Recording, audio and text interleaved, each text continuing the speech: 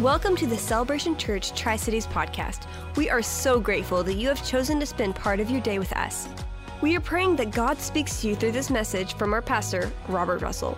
For more information about our church, visit cctri.org. Enjoy the message. I want to share something that I know, perhaps more than most here, that really touches my heart. When these young ladies sing, it means something special to me because this young lady in the white is Sasha Ivanova. She's 22.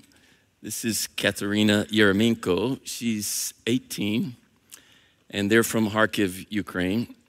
And I know that when the war started, Sasha it was just her and her mom. Her dad died a few years ago. And the Hatsenkos, another family that are here, they went and got them, and they fled when the bombs were going off in their city, Kharkiv. And the Yeremenkos, that was Katerina's dad back there playing guitar. I've seen pictures of their home. It's been destroyed. So when you know their background and know what they've been through, and that they sing with such hearts of worship, to me it just means a good bit more. So I appreciate you very much.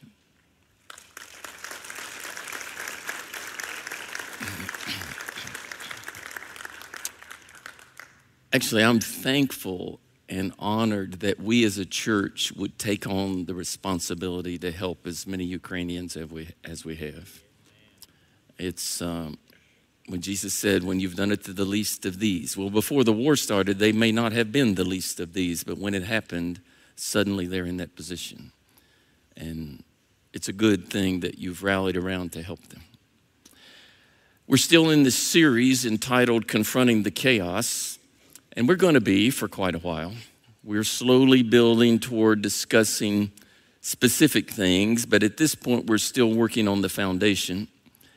And where we were in the week before Easter, as well as last weekend, is talking about the idea of truth and trusting the scriptures, and how much of the modern liberal church has deconstructed the scripture, does not believe in anything supernatural, does not believe in absolute truth, believes that somehow modern man must give us understanding about God, whereas God himself has preserved for us supernaturally the truth. And I went through a long discussion about this last week, so I'm not going to go through all of it, but I'm just going to highlight, first of all, that the fact is the scripture says itself that it's God-breathed, that it's useful for instruction and teaching and righteousness and so forth, and we believe that as a church. We believe as a church that the scripture is true, it's vibrant, it's real, it's inspired by the Spirit, and we as a church always teach from there and stand there. And the reason I've emphasized this so much in this series is because moving forward, you must believe the scripture is true in order to address issues. If you do not, I don't know where you stand and how you come to conclusions other than by humanistic ideas. And so we talked last week about how can we rely upon the Old Testament. Well, first of all, it was given to the Jewish people. They took extraordinary care in maintaining it, primarily the priests and the scribes, that they took meticulous detail in all of the retranscribing of the scripture.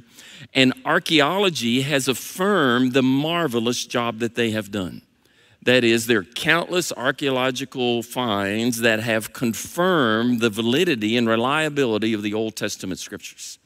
Then the Old Testament is historically accurate. It is a historical document telling us about real events that occurred. And there have been times when the historicity of the Old Testament was brought into question by scholars, and then something would be discovered that would prove, in fact, the Bible always speaks truth about events that really occurred. And then there are other reasons that we can rely upon the Old Testament. That is, first of all, that there are many, many fulfilled Old Testament prophecies. Now, those who don't believe in the supernatural believe that a lot of the things that are fulfilled prophecies were written in after the fact, but that's simply not true. In fact, look at Psalm 22 and what we talked about on Easter, that it portrays or foretells the very events of the cross. That wasn't written in after the fact. The The psalm was written a long, long time before the time of the crucifixion. So the prophecies themselves affirm that God's Spirit was the writer speaking through the prophets. He carried them along, and that then he confirmed what he foretold. Then there are many quotations from the Old Testament by the New Testament authors, including the statements of Jesus himself. He often quoted from the Old Testament. And so the New Testament writers were declaring the validity of the Scripture. In fact, whenever they would speak about the Scriptures, they're talking about the Old Testament. They're not talking about the New Testament. When Jesus himself would say something about the Scriptures say, he's talking about the Old Testament. And of course, he validated it, declared it to be true. And you see, everything about that indicates to you and I that you and I can rely upon the foundation of the Old Testament. There are too many people in the modern church wanting to dismiss the Old Testament and saying that, well, the God of the Old Testament's an angry God of wrath and the God of the New Testament's a God of love, and we just focus upon that.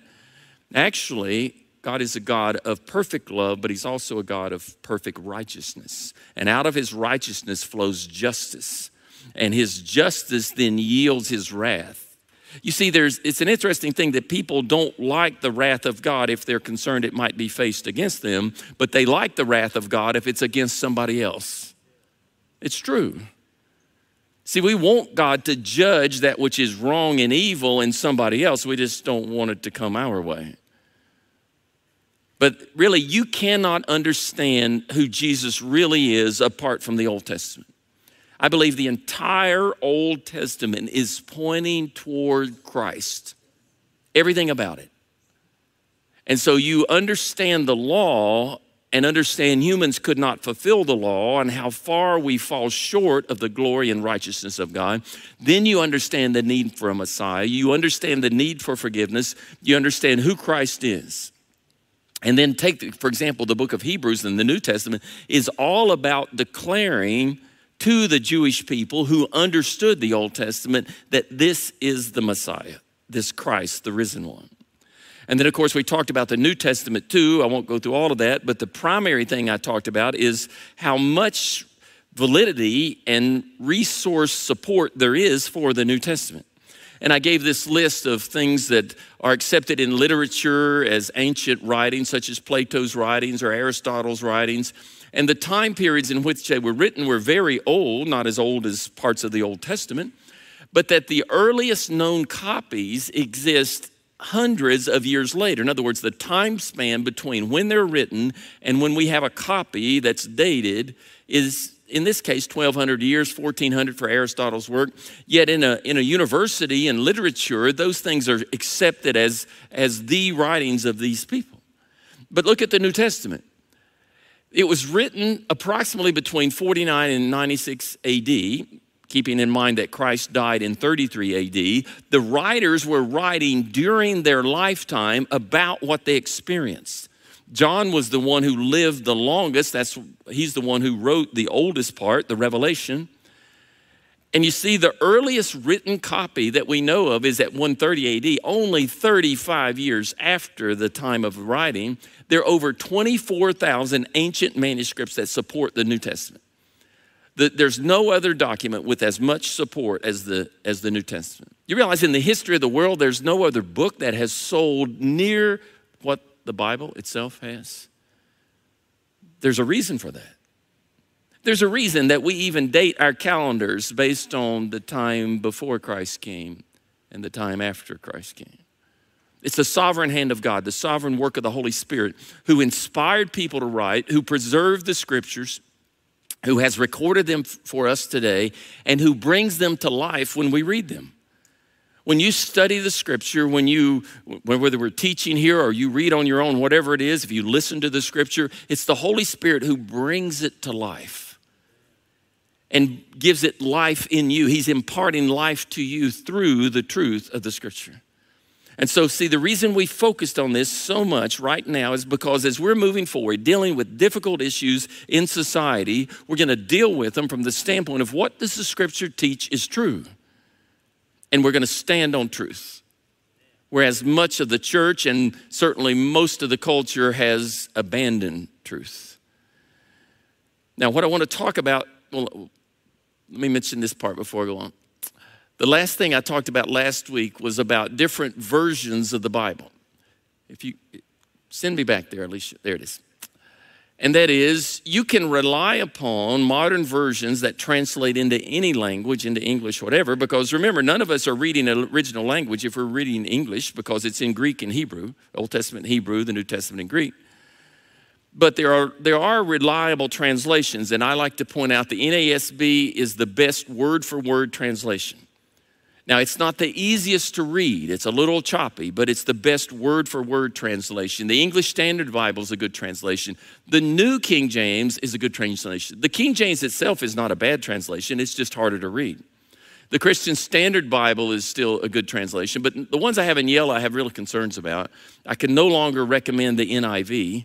If you have an NIV before 1984, it's a great translation. But since then, they've forced in gender-neutral language where it was unnecessary, and there's ideology that's been forced in that you can't trust it. And of course, you got to look at paraphrase Bibles as commentaries, not really translations, even though there may be some translation attempt. They're primarily commentaries. But if you're studying for doctrines, use a Bible that is a word-for-word translation. If you're reading just to read, then read something that's a little easier, maybe like the Christian Standard Bible. I was thinking about this. It's not intentional, but I probably read about 4 different versions any given week. I still use the old NIV before 1984. I read the NASB. I read the ESV some of the time. And then occasionally I like to read the New King James. And so, if I'm really looking at a passage and I'm not so sure about it, I'll read it from several different versions and then go back and try to figure out, well, what does a Hebrew word mean or what does a Greek word mean or something like that. Try to really understand. But if you're studying for doctrine, we'll read the NASB. Now, where I want to go this week is entitled The God of Today, and it's intentionally a G that is not capitalized because I'm not talking about the one true God, Jehovah God. I'm talking about the God that the world has fashioned, that we have created, whether we call it a God or not. Now, let me remind you in talking about this series that I've said there is a breakdown in society. And really, at the foundation, the breakdown comes by denying that God is real, denying that He has created, denying that there is eternal truth, and denying moral absolutes. That all of those things are real. You cannot really abandon them. You can try, but they permeate the world. Yet our culture has tried to live without them. And there are many consequences to that. That is, any culture, whatever values it adopts, whatever principles it stands upon, those things have ramifications for the people of that culture. And they have ramifications for how we identify who we are as a people, how we go about living, what we find as meaningful and purposeful. Now, if you were to ask me personally something about my own identity, well, before I was a Christian, I would have given you statements about where I was born, who my parents were, my family, things like that. After I became a Christian, what I would put at the top of the list is I'm crucified with Christ, that I no longer live, but Christ lives in me. That's my identity. But really, if you think about it, for all of us, our identity is shaped by many things, and there are many different facets to it.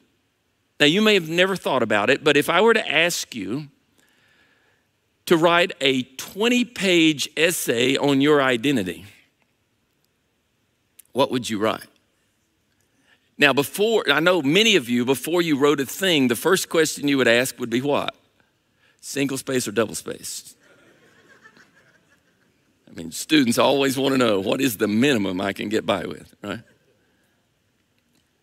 But no, if you were to write a 20-page single-space document on your identity, what would you write?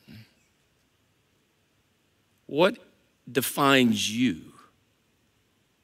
Who are you? Well, I would start with my birth certificate. That I was born in a small town in Virginia.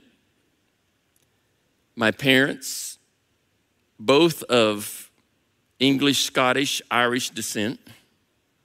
So much of my identity is wrapped up in that background. That I was born, and on my birth certificate, I haven't looked at it recently, it probably says, of course, now my birth certificate was not written in modern technology. It was on parchment.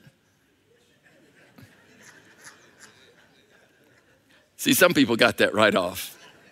Some of you will laugh about that at lunch. Parchment. But anyway, it's old. But it probably says on there that I'm Caucasian, that I'm a boy. Whereas today, people want things like that left off of their birth certificate. I was born in this little town. Now, my first real identity was shaped by what? And it was for most of you, the family in which I was born. And in fact, we learn a huge percentage of what we're going to learn in life in the first 5 years of life. And much of your identity was shaped in that time period. You were accepted or rejected. You were loved or perhaps not. You came to understand some good things about life, maybe some not so good things. You began to accept what was a good way to live, such as telling the truth and not stealing and things like that. If you were a 5-year-old kid and you stole something from the local market, your parents more than likely disciplined you for that. You see, in that occurring, that influenced your identity. You realized that truthfulness is important. Now, not all of the culture today would do that, but I'm talking about some time ago. Then your identity was shaped by the people around you, the people you went to school with. You began to think of yourself in a certain way. You may have began to stand upon the things where you were successful, and that became part of your identity. Maybe you were really good at math or something like that, and you've always thought of yourself that way. Or maybe you weren't so good in some things, and that started to become part of your identity too. I think of some of the people that I went to school with, I'm talking grade school, middle school, things like that, that other students ridiculed them terribly. And it must have become part of their identity. After I became a Christian, many years after I became a Christian, for some reason I thought about this young lady, who of course at that time by then would have been an adult, but that I went to school with, who always came to school in tattered clothes. She was dirty. She was from a family that had very little. Now, what do you think the other students did? You think they rallied around her, encouraged her, supported her? No, they treated her awful. And I don't remember specific things that I did, but I probably did something too that spoke wrong or treated her poorly. Do you realize that would have become part of her identity? How she thought of herself, how she perceived herself.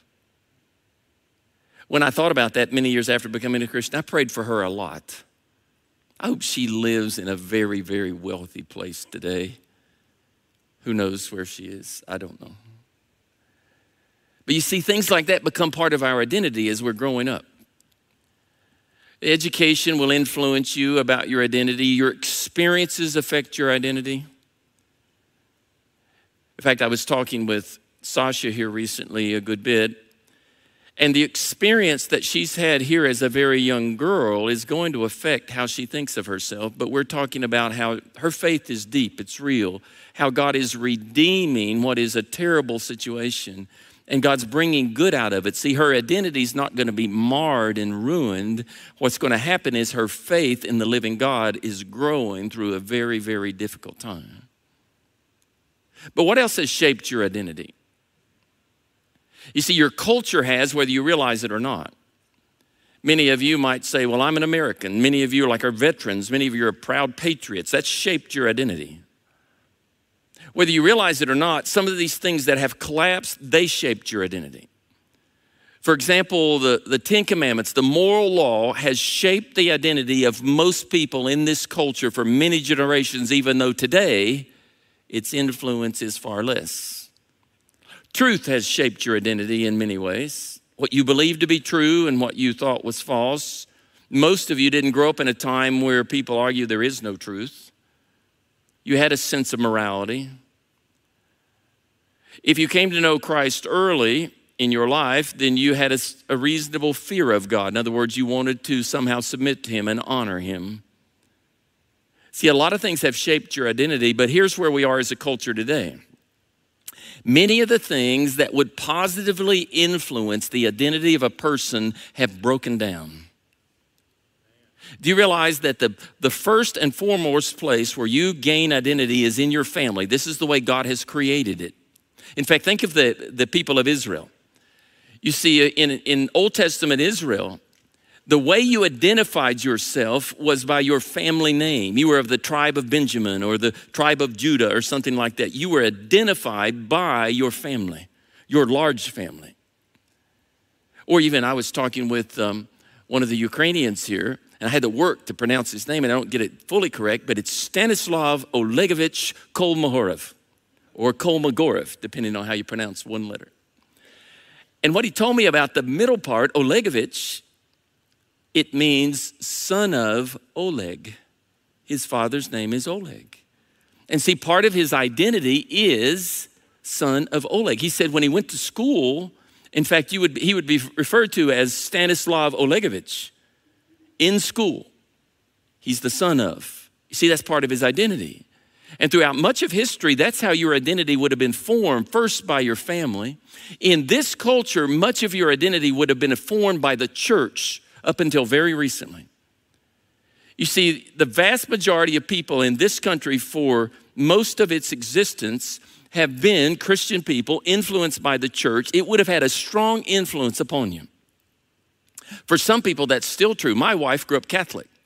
She went to private Catholic school all the way through the 12th grade. How much do you think Catholicism had an influence upon her identity? Well, it's huge. You see, the church would have had a huge influence upon how you thought of yourself. But think of many, many young people in the culture today where families are fractured and broken, where their identity is probably not very influenced there. Think of many young people where they have no experience, no exposure to the church. I remember a student I had many, many years ago who I gave a Bible to this young lady, and at Christmas time, she told me, for the first time in my life, I understand what Christmas is about. She came from a family where there was no influence whatsoever from the church. And you see, much of what would have influenced your identity historically has broken down so that now people seek to find an identity in different ways. And that's what I primarily want to talk about in this teaching. Because what we have done is created a focus upon yourself as the primary part of life. You see, for most people, historically, your identity would have been connected to your tribe or to your family, to your church, to your community. But now we've disconnected largely from those things and said that your identity is all about you. And that's why I entitled this part, The Radical Self. In Ezekiel, it says that the word came to the prophet Ezekiel. It said, "Son of man, say to the ruler of Tyre," this is what the sovereign Lord says, "in the pride of your heart, you say that you are a god. That the king of Tyre, that he sits, come back here. That he sits on the throne of God in the heart of the seas, but you are a man, not a god, though you think you are as wise as a god." Here's what happens. If you take away all of the influences of society that help you build a healthy identity, all you're left with is for you to discover independently by yourself what matters, if anything, and to find your identity within yourself. In fact, whether you realize it or not, much of what culture is doing today is intentionally trying to deconstruct the historical foundations of society and encourage you to find your identity within yourself. In fact, there are many people who would argue that the family is an oppressive, patriarchal structure that needs to be destroyed, that the traditional family needs to be replaced with other concepts. There are writers, philosophers who would say that family limits you in finding your identity because family places boundaries and parameters. Of course, from a Christian standpoint, we know that the responsibility of family is to place boundaries and parameters. That not everything you want to do, not everything that you want to indulge is a wise thing. And much of the society today has pushed the church out, marginalized the church, certainly pushed truth out of the public square to a large extent, because many would say the church is an oppressive institution that needs to be deconstructed in order that people might be free to find themselves. There is this viewpoint in a lot of parts of the more radical part of society that any institution that has existed for some time period needs to be deconstructed. What always boggles my mind, though, is they don't seem to have a good idea about what they're going to reconstruct or replace it with. Just destroy what is, and somehow utopia will manifest. And see, what we're doing as a culture is that we are encouraging individuals to be your own little God. Not to submit to authority, not to learn from community, not to learn from family or from church or any other institution that's valuable, but to learn only from your intrinsic being. Now, this is not new. Every generation throughout history since the fall, at least to some extent, has had the thought that I'm my own little God, I'm in charge, I control, that I do this independently. But the scripture says, you think you are as wise as a God, but you're only a man. Now, if we go a little further, in Jeremiah, it's talking about the Israelites and says, our fathers possessed nothing but false gods, worthless idols that did them no good. And it says, do men make their own gods? Yes, but they are not gods. And see, that's where we are as a society, is we're encouraging people to make a god of what? Yourself. Encouraging it. You see, a healthy society discourages that. A healthy society helps you understand that you are a part of a greater community, that you must submit to authority, you must learn to work with one another, you must control yourself, have self-control, that not everything you want to do is a healthy thing. But we are abandoning many of the principles of a healthy society. And so what we're really doing is encouraging people to live in a radically selfish, self-focused way. And whether young people realize that or not, that is the influence that is all around them. And it's very strong. Very strong. Now then, also what we're encouraging is what people are referring to as the therapeutic self. In Proverbs, it says, do not eat the bread of a selfish man or desire his delicacies, for as he thinks within himself, so is he. See, what it's saying is do not affiliate with, don't partake of the actions of a selfish man, because as he thinks, so is he. Do you realize that who you are is a function of everything you have thought up to this point? Your identity is a function of what you have thought about yourself, good or bad. And you see, those cumulative thoughts are very important. And here we are as a culture encouraging people to think first and foremost about themselves, and that the ultimate good of life is your personal pleasure and your personal happiness. I mean, really, if we could say today, and people were honest, the mantra of society is the ultimate good of life is your personal pleasure and your personal happiness, which means you are a very self-focused person, a very selfish person who thinks primarily about themselves. Now, for some reason this year, I have had an abundance of requests for premarital counseling and weddings. I think more than any time I've ever been here. And I enjoy generally doing premarital counseling because I like to avoid problems. I don't enjoy doing marriage counseling because I don't like to fix them. Those can be hard.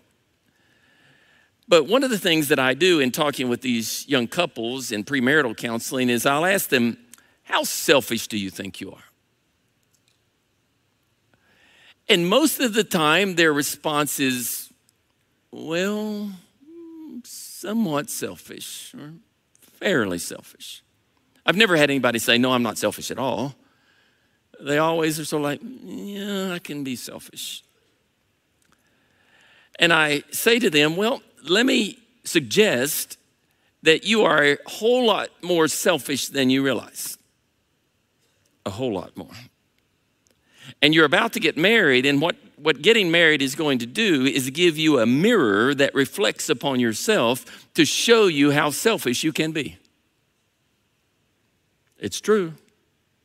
There are a lot of great things about marriage, but there are also things that God uses in marriage to break you of your selfishness.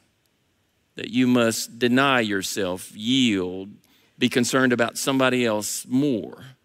Now, we live in a culture that says, if whatever relationship you're in doesn't give you happiness and pleasure, just move on to the next one.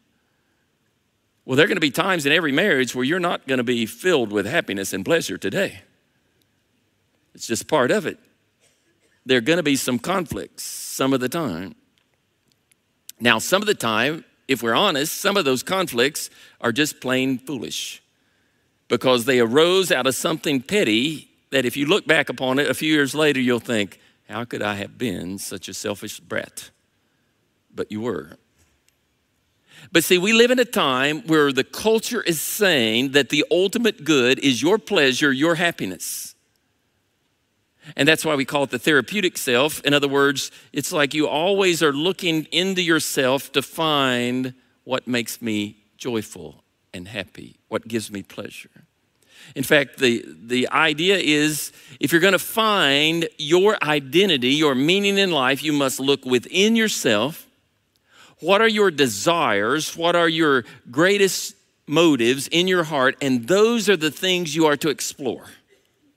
That you will find your authentic, true identity from within yourself.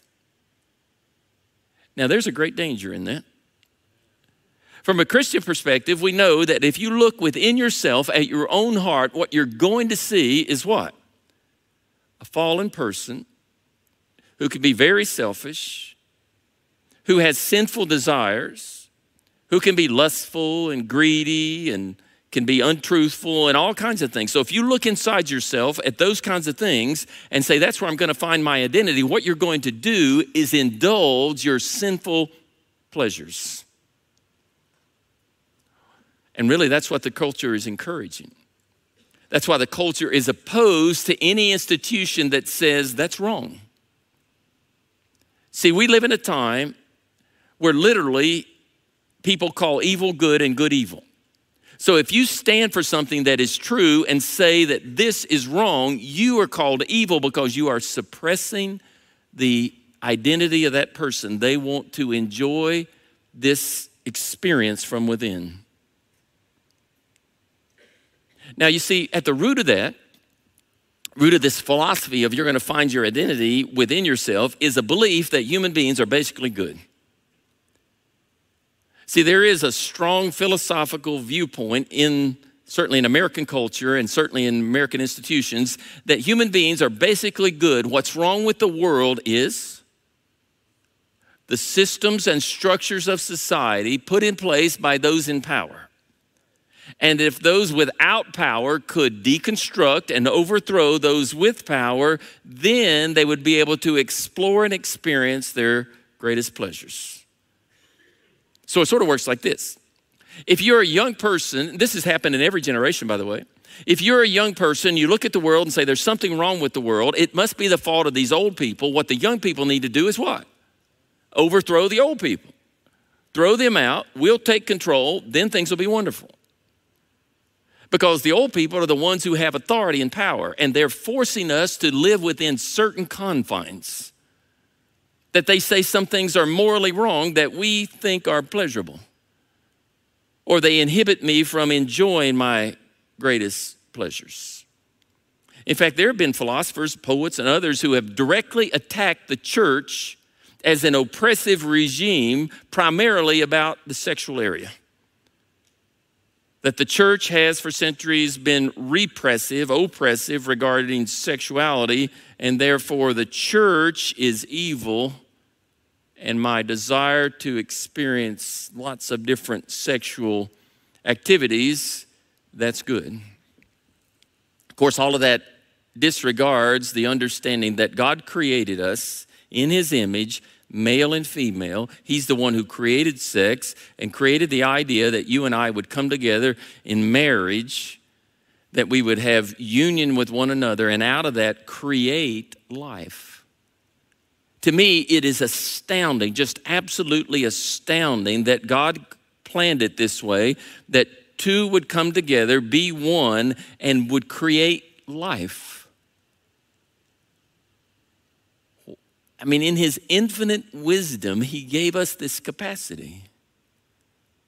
And there's something sacred and holy about a sexual relationship between husband and wife. God blesses that relationship. Everything outside of that arrangement that he has set up is a perversion brought about by the work of the enemy to destroy life and kill it. And we live in a society that is extremely sexually perverse. In fact, most of us have lived in it so long, we are numb to it. We are accustomed to it. But if you were to take somebody, say, from 5 generations ago, maybe longer, let's say from 100 years ago, pick them up and put them in today's society, they'd be shocked. If you took somebody from 200 years ago in this country, pick them up from the colonial days, put them in this society, they would just be flabbergasted. But we're accustomed to it. And what's going on in the culture in which we live is there is this radical focus upon self, that you find your identity within yourself, and the primary part of yourself is your sexual self. It's interesting, in all the years that I've met people over the years, I've never had anybody come up to me and introduce themselves, start to describe their identity first and foremost by their sexual behavior. Never had that.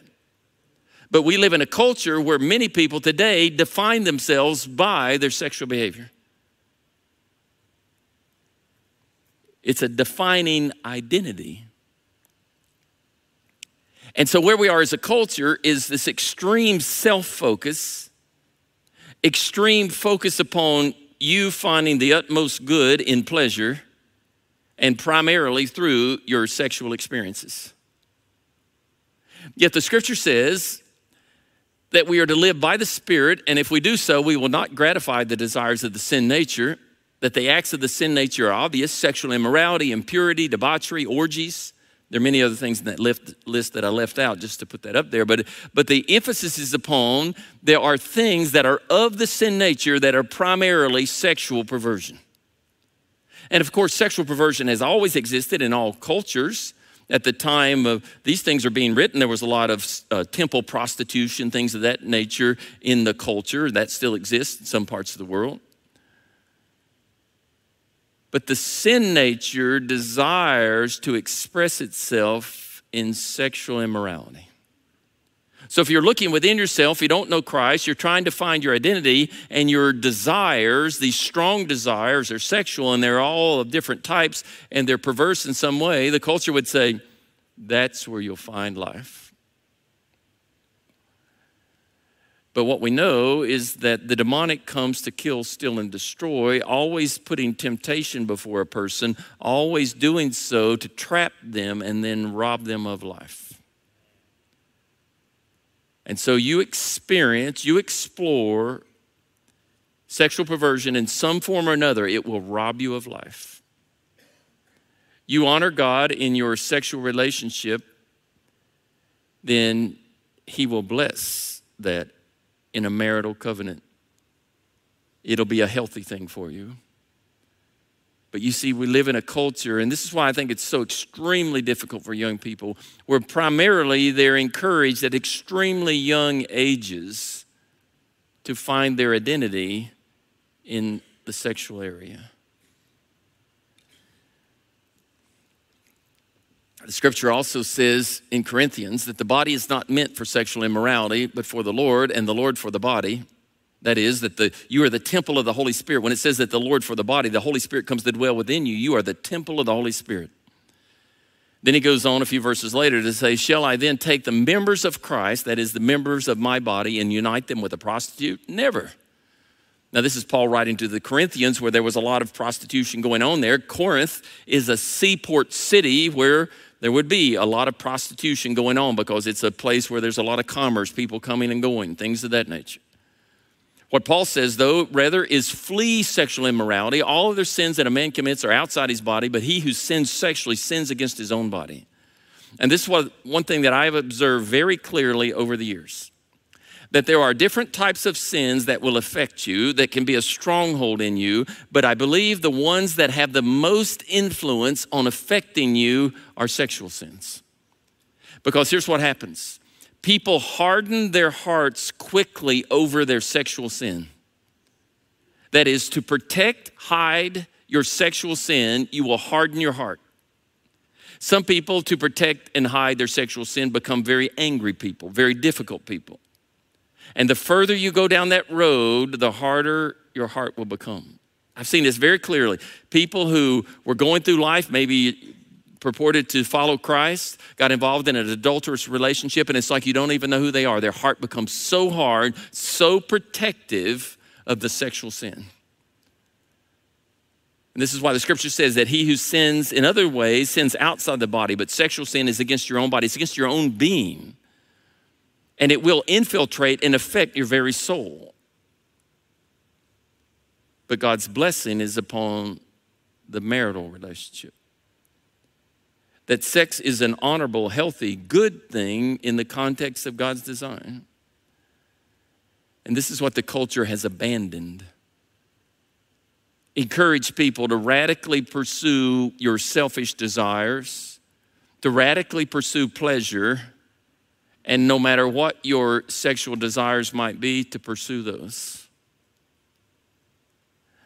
Well, we know that not every desire of the human flesh, of the sin nature, is a good desire. And of course, when you think about, well, how did the culture get here? It is because of the philosophies of men and the choices of people and so forth, because of the rebellion of people, but a lot of it is because of the work of the demonic. Try always employing any method whatsoever to destroy life, to rob people of life, to kill. And so where we are as a culture is that we've created gods of our own being, of our own flesh, of our own desires, our sinful desires. We've made gods out of our sinful desires. Now, a lot of people will go down that path, the path of destruction, and never repent. The wise person avoids the path, and if they've been on the path of destruction, they repent and turn away. This is why I do have the hope, and there are lots of glimmers of hope going on this year, that there's revival in the country that will cause many, many young people to see the emptiness, the darkness of the path that the culture encourages, and they will turn to Christ, find hope, and find life. For you see, if you want to know what the best identity is, it's you in relationship with Christ. Because God designed you. He has good things for you. He gave you gifts and talents. He gives you opportunities to employ those. What he does is bring your identity to a place of blossoming, where you're fruitful in the kingdom of God. You'll find your best life, your best identity in walking with Christ, submitting to him, the Holy Spirit working through you. Therein you'll find peace and joy, the things that matter eternally. the things that are good. But we're living a culture that is encouraging us to find life in our sin nature. You can't find it there. Let's pray. Lord, first I ask that you would forgive us of trying to find life apart from you. That you would give us hope in you and you alone. That any person in this room who's trying to find life in their sin nature would repent and turn away and ask for forgiveness now, this very moment. If that's you personally, that you would ask the Lord Jesus to forgive you.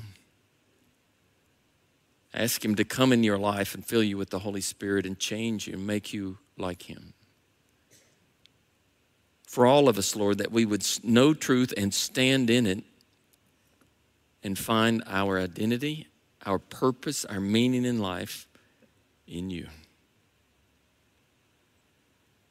And I pray this in Christ's name.